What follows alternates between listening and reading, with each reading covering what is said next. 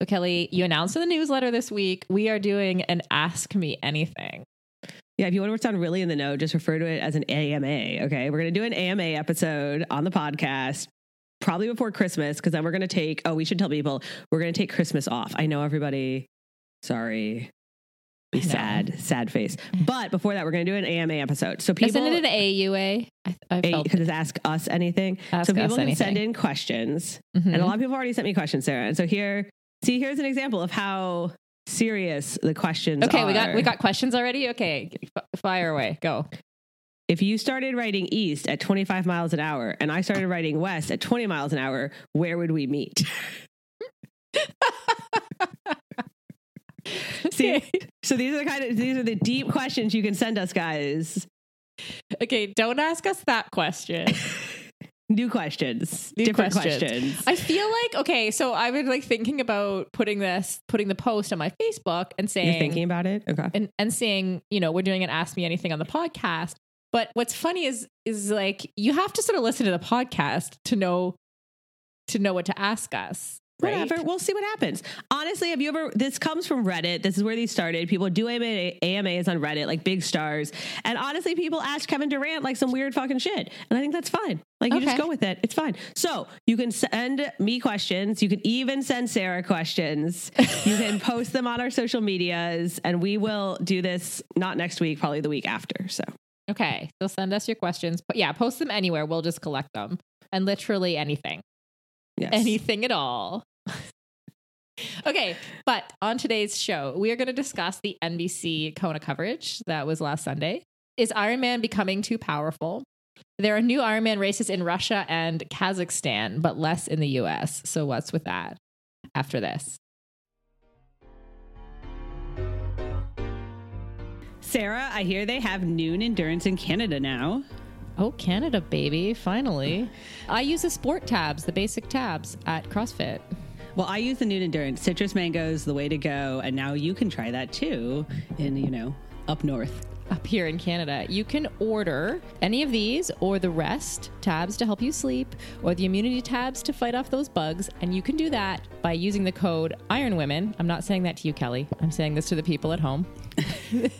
The code IRONWOMEN at noonlife.com. And go check out their new community of women doing cool stuff at Noonness, their TV channel on YouTube. I'm Kelly O'Mara. And I'm Sarah Gross. And you're listening to Live Feisties If We Were Riding.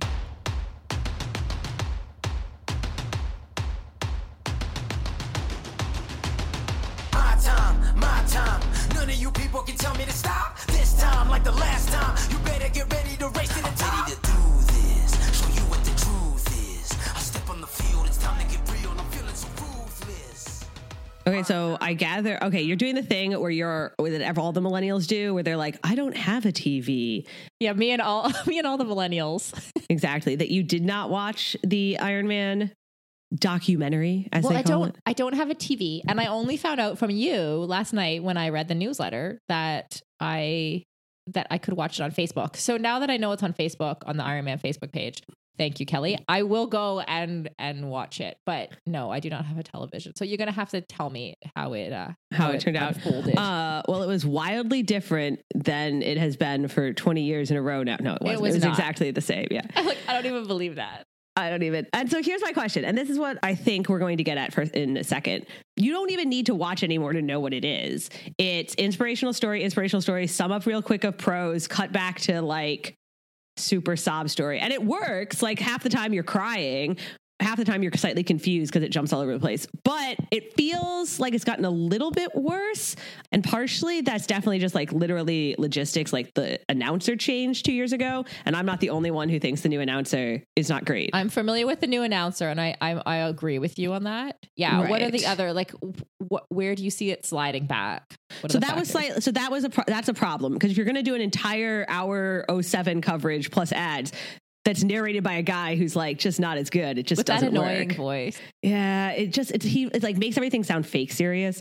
But then the other half was at the start, they definitely tried to sum up all the pro contenders real fast, and they need to tell you like why you should care, right? So they're like, Sarah True's coming back from this, and David McNamee was good last year, but then he was injured, and then Jan Frodeno was hurt, but then he had to sit out, and then they just like sum it up really fast, and it's a lot, and it also, like, to me, it became very clear that everything's like DNF last year, injured, overtrained, DNF, right? Like, it becomes very clear that the like getting to the start line as a pro is fucking hard. But it also it kind of just feels like this fire hose of, and then later when they're like, and now Sarah True felt like she had to stop. You're like, well, one, that's not exactly how that worked out. But two, you kind of don't care because you don't really care about Sarah True because they didn't like really make you care. So it's weird, you know? Yeah, no, that makes sense. I think it's like storytelling 101. What you're describing is like, give us a reason to invest in the pros. And I think they do. I mean, now I'm talking about past coverage, so you can tell me if this was accurate this year. But historically, they've done a better job of getting you to invest in the stories of the inspirational, quote unquote, stories of those athletes than they do in the pro athletes. And so I think I've always thought where they could do a better job is helping with that pro storyline and getting us to, as viewers, to invest in the pro athletes or to feel invested as we're watching. Like the movie, when you're watching a movie. They put a lot of time into the 3 inspirational everyday people stories. They do like all this backstory, show them out training, do all these interviews of them totally decked out in Hoka Ironman gear, by the way. But they don't do that for the pros. And that's really weird to me because the coverage comes, it's not even coverage. We stop calling coverage. The documentary comes a month after the race. So you know what happens. So you could really actually write this, like you're not having to make the call in the moment. You could write it in a way that we really end up caring about Annie Hogg coming back, right? Or about Lucy, right? Like you could really, you don't need to spend time explaining things that turn out not to matter to me because you know that they're not going to matter because you fucking know how this ends, right? Like that's what's weird about it. Yeah. Yeah. I That's get what it. felt weird. I wonder too, if they're like how much, we were talking before the show. And one of the things that we both agreed on was that since that, the Julie Moss moment that launched in 1982, where she collapsed the finish line, that sort of launched Ironman into the mainstream media. Like since then, I feel like it really, the coverage hasn't changed that much. Like it's basically, they create this spotlight on Ironman, like the hardest thing on earth.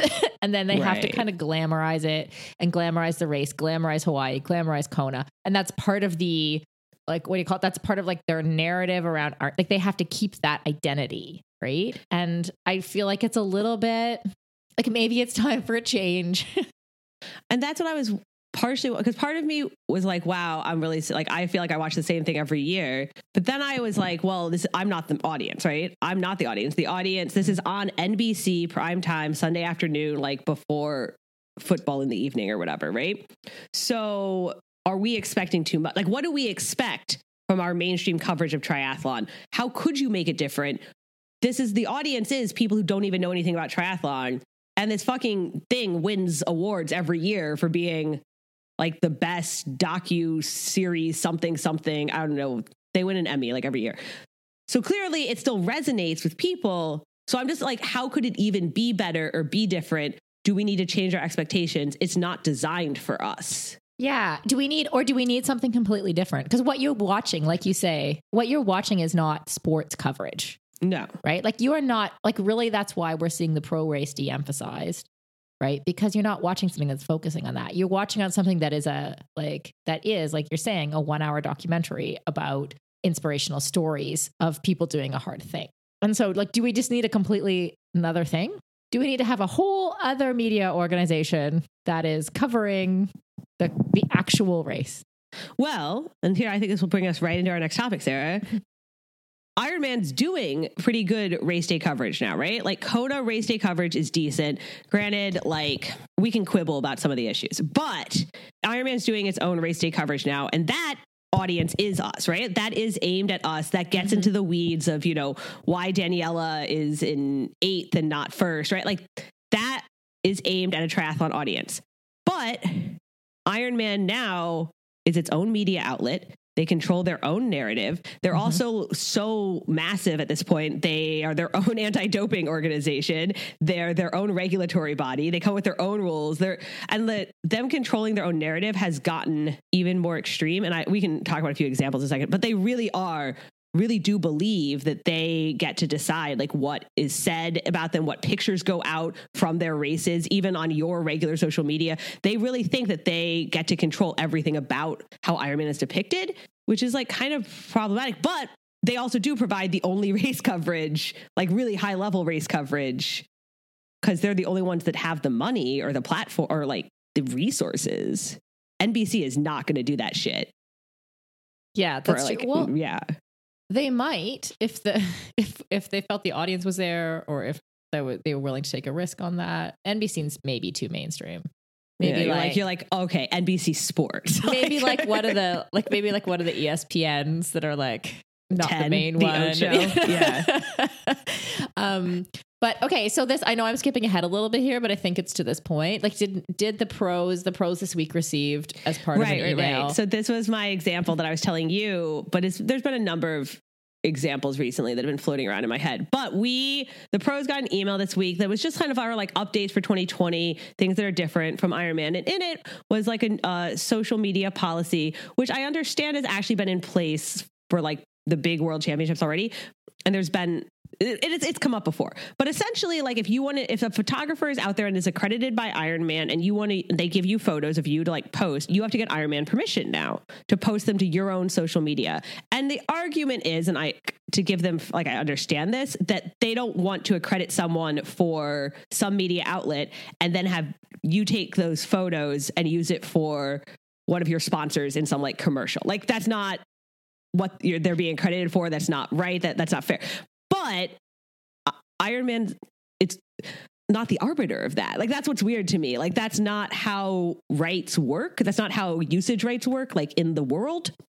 Right. So isn't that, because surely that's on the photographer. Right. The photographer's been accredited, right? So surely it's on them whether they're now accredited at an event. If they share freely those photos and those photos end up in an ad or something because some athlete shared it and you didn't control the line, then that's on the photographer, not the generally athlete. Or it's on the athlete, but it's definitely not an Iron Man, right? Like that's generally how, like, I know, like that's how legal usage rights work, like in the universe, you know. There are also, and I have heard a number of examples of Iron Man getting mad after they accredit a photographer who then shares photos with athletes or post them or whatever that they don't like, that depict things that they like, drafting or some issue that they just don't want to be out there in the public space. Well, it begs the question, like what photos are these athletes sharing that they want to control and why, right? Because we all know, I mean, the whole drafting thing is a really great example, because we all know that in real time, there's going to be lots of photos of people drafting, because that happens at almost every race, especially flat races, and you can't control that and police it all. So there's going to be photos, there's going to be videos. And so it feels like that might be part of the reason why they're policing this. Yeah. I mean, I think it's like on the one, there are reasons, there's logic there, but it falls 100% in line with a lot of different things that are increasingly, a lot of different stories and examples I've heard that increasingly, like, Iron Man is the main name in town. They're the game. And they think then that they get to control every narrative and every story about every Iron Man athlete and like how they're depicted.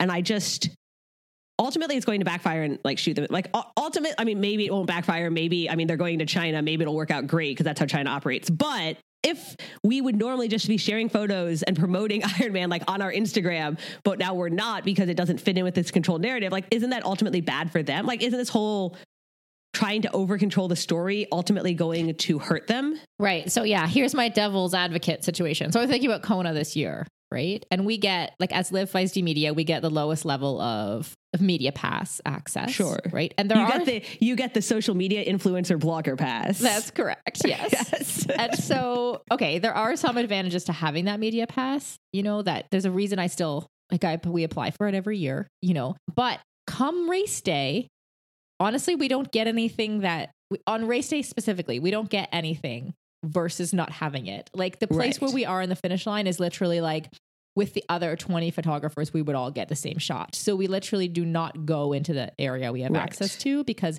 everybody has the same shot. We were going to go somewhere where we can get like a unique shot or some different perspective or some other, just because we're like, I mean, anyway, long story short, what would stop me from not getting accredited taking a ton of photos and putting Live Feisty on it, handing those photos to the pro athletes and saying, use these on your thing, and getting my name out there in that way. What would stop me from doing that? I don't know. Try it. See what happens.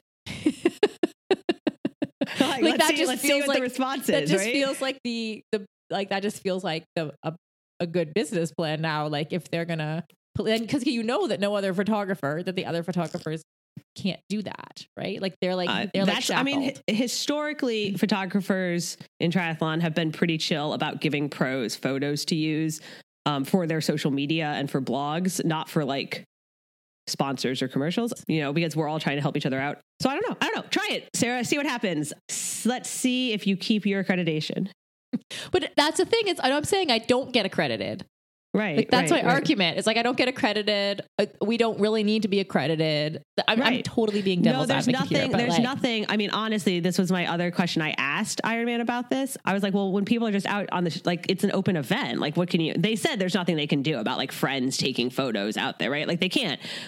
So they know they can't, on a larger sense, they know they can't control every narrative and every media image and all that. Of course not. It's not a closed event, but they're trying, Yeah, and there's some video, like if you get that really good video or photo of like the massive packs that sometimes form in races, that like that's going to go viral if you post it, right? In the tiny triathlon universe, it's going to really this is ultimately viral. Right. This is ultimately about like how the outside the triathlon universe perceives Ironman and perceives triathlon and perceives us. And so it only really matters like in our little universe when it becomes a bigger thing. Let's be real. Yeah. Yeah. It's a really interesting where like, cause there's going to be cracks, right? When they're trying to control every single part of this long course triathlon silo, they're trying to control every piece at some point where the crack comes and how it like what pours out. I don't even know if they're they are trying. I was going to say, I don't even know if they're trying. I mean, they are trying, so much as they simply are, right? Like there isn't somebody else that can fill that void, right? Like they have their own anti-doping person because like there wasn't a lot of testing going on in Ironman because testing was focused on Olympic pipeline, right? Like that's why, like, so it's like to a degree, they are the power that be because they are the biggest. Like that's not like their fault, but now it is something they're leaning into. Yeah. Arrogance before a fall, I say. Yeah, like, well, I don't know. They also have a bunch of, I told somebody this and they were like, well, they're just learning from all their new races in Russia and China. Because they do have a bunch of new international races. Are you saying that Ironman is the dictatorship of... Totally, it's a dictatorship in triathlon. Like that's just true. It's a benevolent dictatorship for the most part. Like whatever, but it is. Nice segue. Yeah. Okay.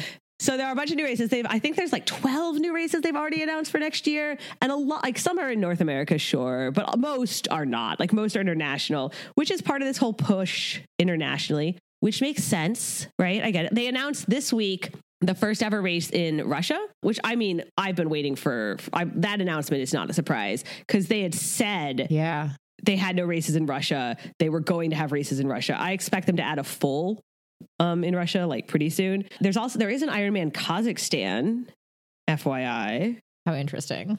Yeah, which I mean is not Russia. I understand. Like, don't at me, but.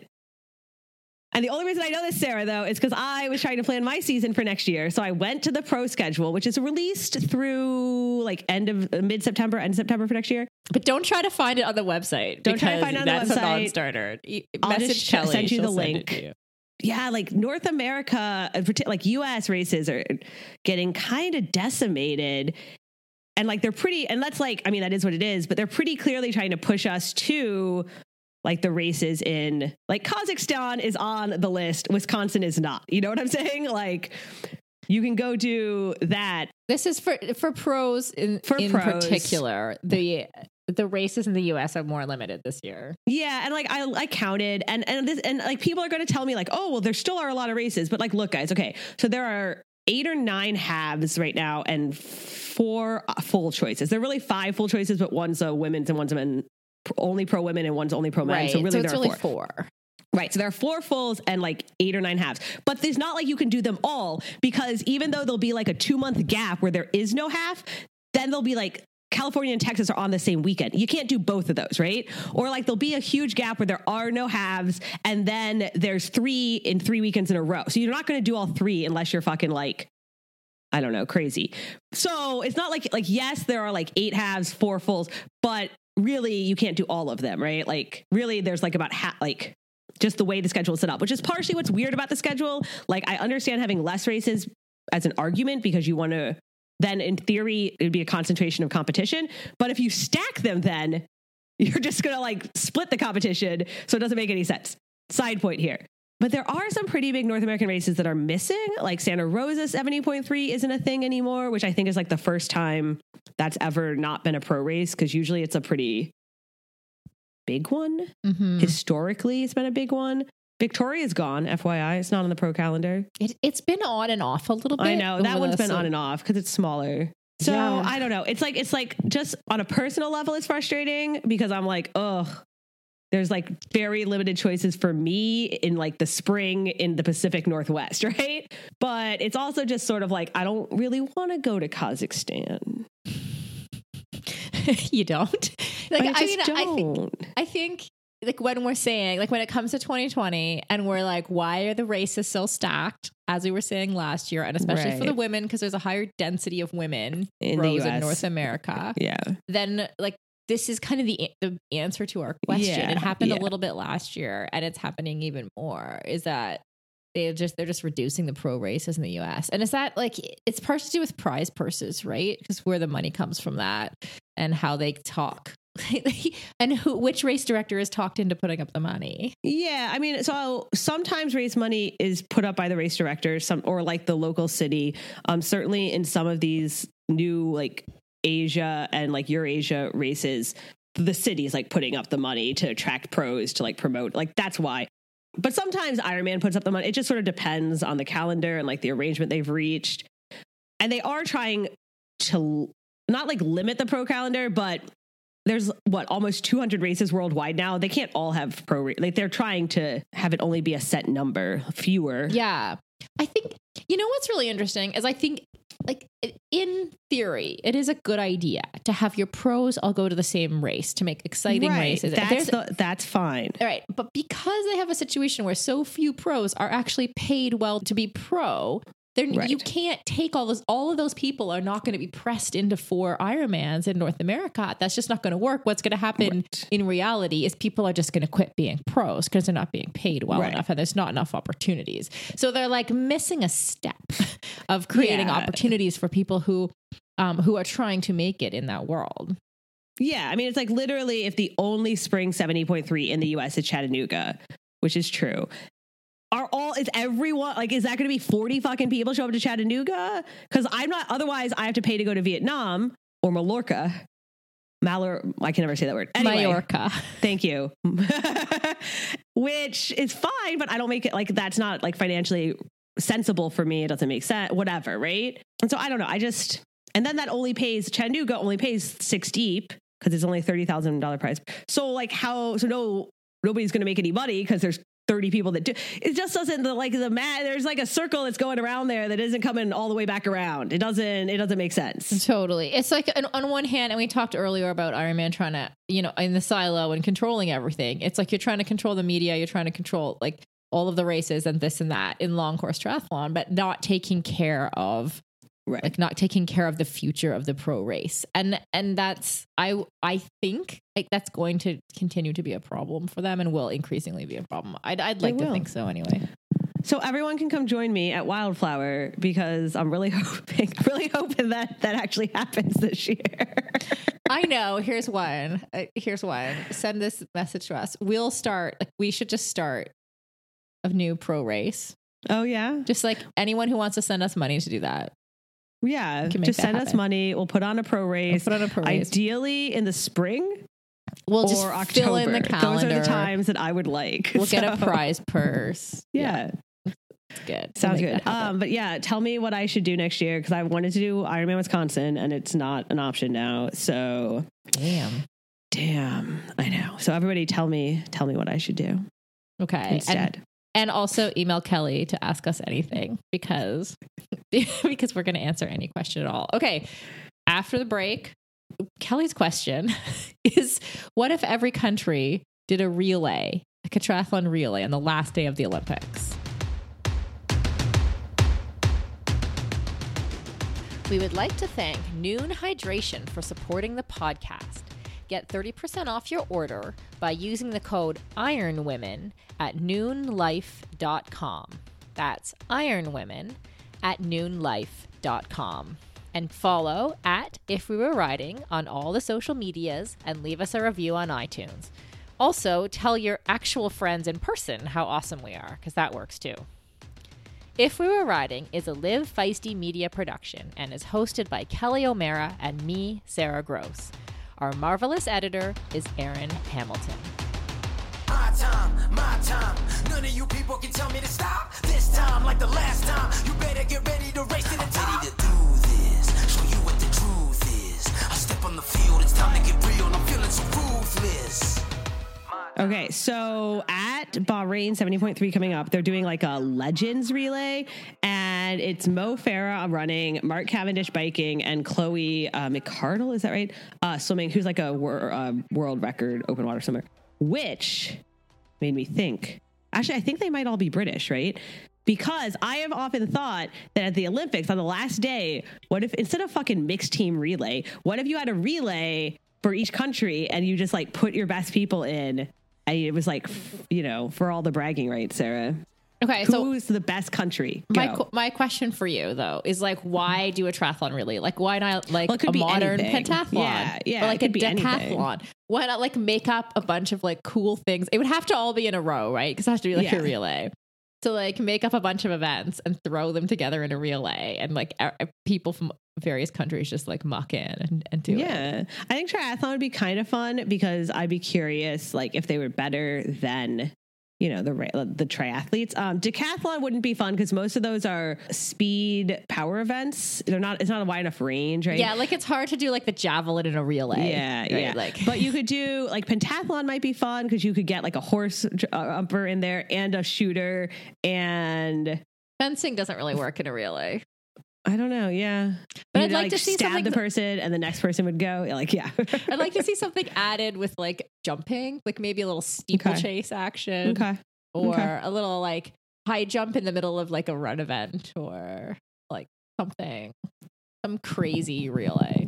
I think it would be really fun though. I think the Olympians would get into it. And aren't they always trying to add events without adding athletes? Right. See, this just solves like that problem. everybody just on the last day does some kind of like every country has some kind of random fun relay. I think it's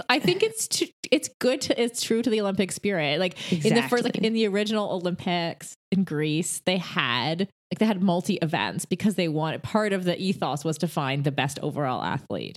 So I think that would be like, let's find the best overall country or something like that. See, I think it'd be great. You just solved the Olympics. There you go. You people can tell me to stop. My town, my crown. We know what it takes to be reaching the top. We reaching the top. We reaching the top. We know what it takes to be reaching the top.